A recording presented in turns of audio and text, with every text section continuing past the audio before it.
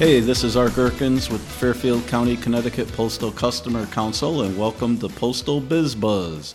Today's guest is Wanda Santos Haynes. Wanda works for the USPS as the Manager of Consumer and Industry Contact for the Connecticut Valley District. I was on a conference call with Wanda not too long ago, and she mentioned how she is studying positive psychology. We started talking, and after a few minutes, I realized this would be a great topic for our podcast. Now, rather than me trying to talk about positive psychology, how about we welcome Wanda and get the ball rolling? Good morning, Wanda, and welcome to Postal Biz Buzz. Good morning, Art. Thank you for having me as a guest. Oh, well, thank you for agreeing to come on, and I think we're going to have a great learning experience. I think a good place to start would be to have you tell us about yourself and how did you get interested in positive psychology? It will be my happy responsibility, Art, actually. A little about myself. I've been with the post office since 1994. I started my career at the Middlesex Essex Processing and Distribution Center on a piece of equipment that's now obsolete, interestingly. And so from there, I moved on to the window, and I have that kind of personality that likes to talk to people. I'm curious. And so that was a really good fit for me, right, to be interacting and to be a customer-facing employee rather than being at the plant, right? Mm-hmm. I was I wasn't privy as an end user to what we're going to talk about, positive customer experiences. But from the plant side, I wasn't able to see the smile that I could bring to someone's face based on what I was doing. So from there, I moved on from the window, became a retail specialist, retail manager, and have moved around in my career to include being district marketing manager. And what happened to me is, and how I came to positive psychology was that unfortunately I suffered a couple of tragic, unexpected losses in my family. Particularly in 2016, late 2016, early 2017, right? My only sibling in life, we were very close, a year apart, passed away unexpectedly, and, I found him. So that was a game changer. Right. That changed my life. And I needed to retire at that time. That, along with some other things that happened. It was a difficult time. I needed to find a way to cope. I needed to grieve. And in a way, if you look at it from the Buddhist framework perspective, these things happened. I had to find a way to turn what I would call like the good doctor poison into medicine, an alchemist, right? And what I did was I leveraged one of my character strengths, which I'm going to talk a little about later on, which is my love of learning. And I went back to school to leverage that. And I started looking at it. I focused on psychology, and I started looking at it as a discipline to pursue, and was introduced to positive psychology and became enamored with it. I took a 15-week course at Harvard University's Extension School. Right. And from there, I went to work with the Flourishing Center in New York. And so they provide a certification in applied positive psychology. So short for that is a CAP. So I became a CAPster, right? Right. And what I thought that would help me heal, and it did. Right. And so at the end of last year, I had an opportunity to come back to the Postal Service. And I said yes. I loved what I did at the Postal Service, and I thought, yes, it's certainly something that I can go back and do and bring these positive psychology tools with me everywhere I go. Oh, okay. Before we go any further, I mean, we're talking about positive psychology, and it's a term a lot of us have probably never heard of. So could you tell us, what exactly is it?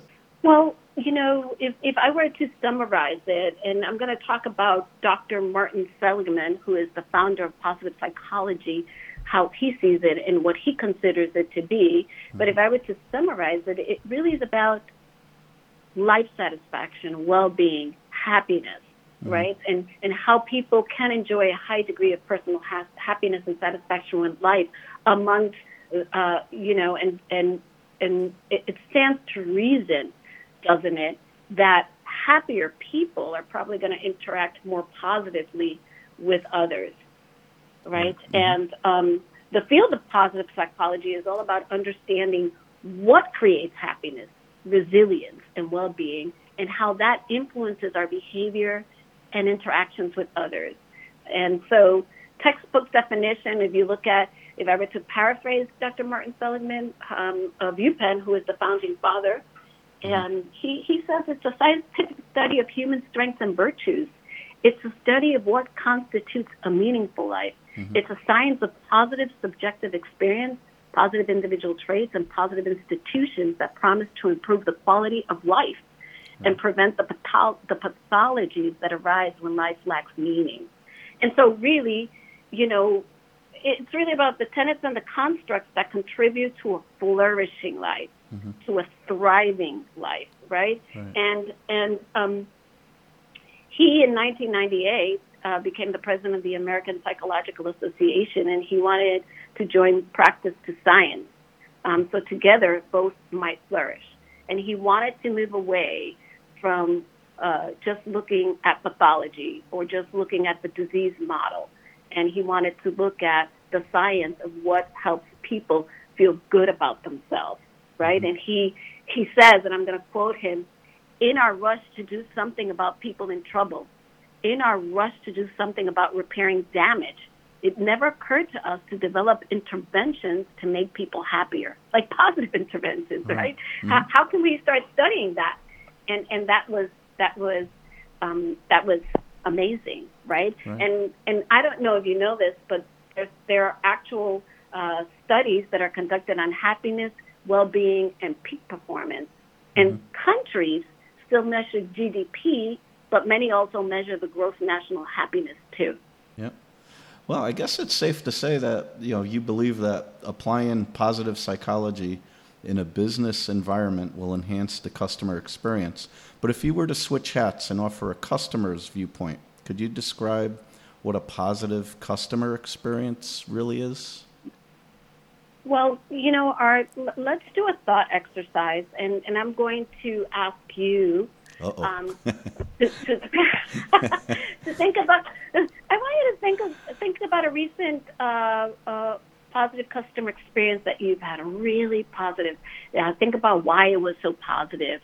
Did the company or the individual at the company go above and beyond? Did they persevere, or did they do everything they could in service to you? Did they make you feel good or happy? In other words, did they have an impact on your emotional well-being? And so it's that emotional response that we're really talking about when we talk about positive customer experience, right? And yeah. Yeah, so I think I could come up with some examples. First of all, I'm glad you're not asking me a math question, but in my day-to-day, I deal with faculty, staff, and students. They constantly come down to our window looking for their mail, looking for their packages, and sometimes there's complaints, sometimes there's long lines, but we're right on the front line of that kind of interaction. And I got to tell you, when you do solve someone's problem, you just get a good feeling inside. You feel like you really went that extra mile and you helped someone, resolve whatever issue there was. And then when you get that follow-up email to your boss or that phone call, it just makes you feel good. And you think to yourself, wow, that was a job well done. I'm glad that you mentioned that, because there's a feedback loop in that, right? And that's the loop that we want to create. But I'm going to make a bold argument here. I'm going to go out there and be incredibly brazen, because as we're talking about positive customer experiences, I want to talk about positive employee experiences, which you just talked about. And think about it from this framework, right? What do we have the locus of control over, right? What could we as individuals working in a business environment impact more? Now, wouldn't it be great if every interaction. Think about the interactions we have, particularly in the Postal Service, with customers all day, internal and external. And think about it, every one of those interactions, there was a positive customer experience, and our customers were going to go and give us good reviews, and they were going to fill out surveys, and they were going to take time and go and knock on a postmaster's door or on our manager's door and say the employee went the extra mile, and we could create that every single time. Can we, as a company, influence that, the positive customer experience each and every time? We can strive for that, right? But I'm going to say that it is, and here's my bold statement and my little secret sauce in all of this, that it is the positive employee experience that drives the positive customer experience, because I can impact that a lot more of the time, right?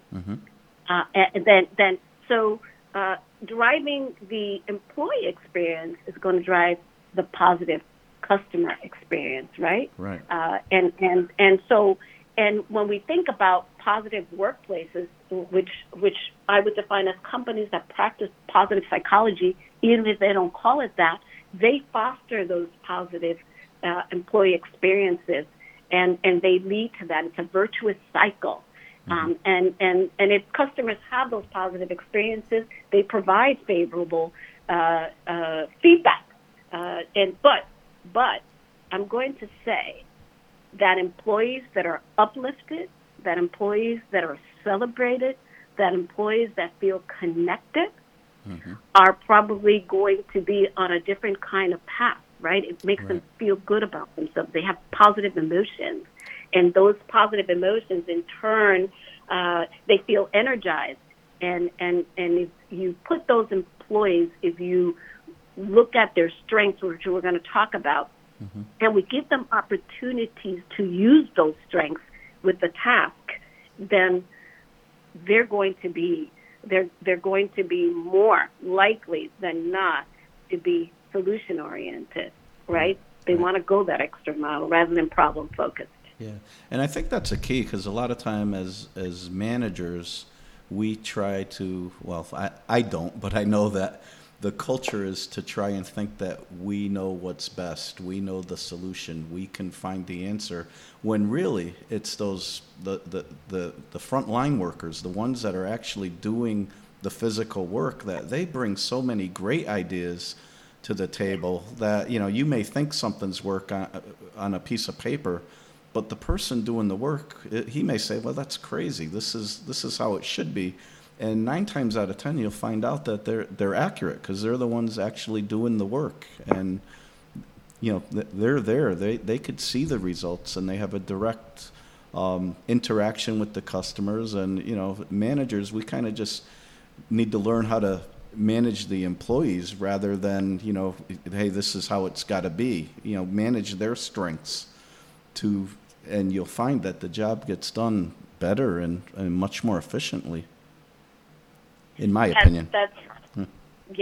Those are all great points. And so when you look at positive psychology, it offers positive, practical, and scientifically proven tools, evidence-based. We look at empirical data that informs that by us employing these tools, and it's going to lead to happier systems, right? Organisms, people thriving in systems. And so it really helps us understand the importance of some of the particular elements of the framework that I'm going to talk about. And I think you have touched on some of these, Art, without really realizing, which is, how do you facilitate a growth mindset rather than a fixed mindset? How can we help cultivate gratitude? How do we identify those strengths that you talked about for our employees, right, so that we can put them, align them with the right tasks? And what is and how do we nurture purpose, right? And I'm going to talk about the big P and the little p. Okay. All right. Well, with that, I know you had mentioned offline about 4 tools. So let's start with this. How do we foster a growth mindset among our employees? That's a good question. So if you look at a growth mindset, it is the understanding that abilities and understanding can be developed. So this is Carol Dweck's work, right? Mm-hmm. And so those with a growth mindset believe that they can get smarter, more intelligent, and more talented through putting in time and effort. And so on the other side of that, we have a fixed mindset, which is one that assumes abilities and understanding are relatively fixed abilities. So I'm going to give you an example of that, because we, as a culture, as people, have become praise junkies, right? Mm-hmm. And what we tend to do is we do things like this. I love Lisa Landon. She's good. She's so good at what she does. I love her too. For those listening, Lisa is our engineer, but I'm sure you know that. So that's right. And Art is, he's amazing what he does. He's good. Art is good. Okay. Right? Well, thank you. You're welcome. But you know what? That's kind of fixed if you look at it. So we want to we when you look at a growth mindset is a bit different, right? Someone that has a growth mindset is really is going to say things like, if Lisa was a runner, a marathon runner, and she ran all these marathons, someone, let me flip that around. Someone with a fixed mindset would say, oh, I'll never be able to do that. Right. I'll never be able to do what Lisa does. Right. I'm just not. That doesn't come naturally to me. Right. That's not me. I'm not a good cook. You know, Lisa's a great cook. Art is a fantastic cook. I'll never be able to do that. I just can't mix ingredients. That's a fixed mindset. Whereas a growth mindset is, wow, I'd like to learn how Lisa does that, and I'm going to go into inquiry about that, and I'm going to ask Lisa how it is that she started to run long distance. Where did she go? How did she learn that? Does she belong to a run club? Maybe I can join that run club, and maybe I won't run as many marathons, but I can learn how to become a runner and be good at it. You see that? Yeah. And then I'm going to say to Lisa, here's something that I really love about you. I love that you are so passionate about running long distance, and I really like to learn how to do that, right? I really like the way that you plan that out. When you talk about it, you really talk about planning it out and the effort that it took and the hard work that it is. You give us a real clear, honest perspective, and I really like that about you, Lisa. See, that's a different feedback. To go into inquiry rather than, I love that Lisa, she's a long-distance runner, or I love that Lisa, she's a great cook. Well, here's what I really like about Lisa. She's a great cook, and I know she's a great cook because on Mondays she always brings different desserts. And she bakes those upside-down cakes, and they're so delicious the way the cream is on. Lisa, I really love the way you see that. That's the difference between growth mindset. So when our employees are talking to us, it's important that we go into inquiry. And so how does a growth mindset lead to a positive customer experience? We were talking about how we can inform and help our employees move. You know, I wouldn't say there's a right or wrong. We're not trying to make people wrong, but a growth mindset can lead to positive customer experiences. When you look at perseverance, creativity, innovation, and our employees willing to go the extra mile for a customer, when they are intellectually curious about the customer's needs and motivations, these are characteristics that are certainly going to help us, and they're going to be valued by the customers, particularly if we have an issue that needs to be resolved. If a consumer advocate is not on the learner's path, right, and they are on a judger's path, and what I mean by that is that there's always this highway or this lane that we can be on, right? That we have choice around it, and we are asking questions that are very different, right? When you're looking at particularly customer experiences, if you have a customer that is upset, and even if you judge it accurately, and there's nothing that you can do about it, the learner's path, someone that's on a learner's path would say, what are my options? What does this person need? How are they feeling? what can I do to make them feel better, right? The idea is that the experience the customer has is so much better if they know you're working really hard on their behalf, trying to do the very best for them, even if it isn't a perfectly satisfying outcome. That's a much better way than accepting defeat when we're thinking things like, what is he or she thinking? Mm-hmm. This is a dumb idea. Right. Are our employees ever going to adapt to the culture rather than what do I want? What are the facts and what are opinions? And how can we create win-win situation? And what do I need to do to help others succeed? Change your questions, change your life. You can switch lanes. We were talking earlier about gratitude, and how does that translate into better customer outcomes? Well, it's important to express gratitude to others or to be grateful yourself in circumstances. And I think Barbara Fredrickson said it best. I think she says, when you're grateful, we feel it in our bones when we are grateful for our current circumstances. That's how important that is. In positive psychology research, gratitude is often and consistently associated with greater happiness, right? Mm-hmm. Research also says that it improves well-being. It increases resilience. It improves social relationships. So gratitude and happiness, when we're talking about the context about happier people are going to produce happier results, mm-hmm. It's like peanut butter and jelly or milk and cookies, right? Mm-hmm. It's about really helping people, their emotional well-being have upward spirals. And so there are a few things. So think about it in this context. Employees that are grateful, that feel better about themselves, are going to probably be more energized in our work environment. Mm-hmm. And there's your loop again, right? The employee experience informs the positive employee experience is informing the positive customer experience, right? Mm-hmm. It's creating that loop that we want to see, where it's helping everything go up, spiral up, rather than right. Right. Well, I have an example of that. I know one of my guys who is a mail clerk, and mail clerks are right on the front line. They're sorting the mail, they're handing out the packages, the mail, they're going out on deliveries, and a very rigid schedule. Their hours are posted, and that's it. But one of my guys, he's very interested in basketball, and he asked, "Hey, can I cut out of work an hour early on Tuesdays and Thursdays because I have an opportunity to coach club basketball at the university?" I can't do that.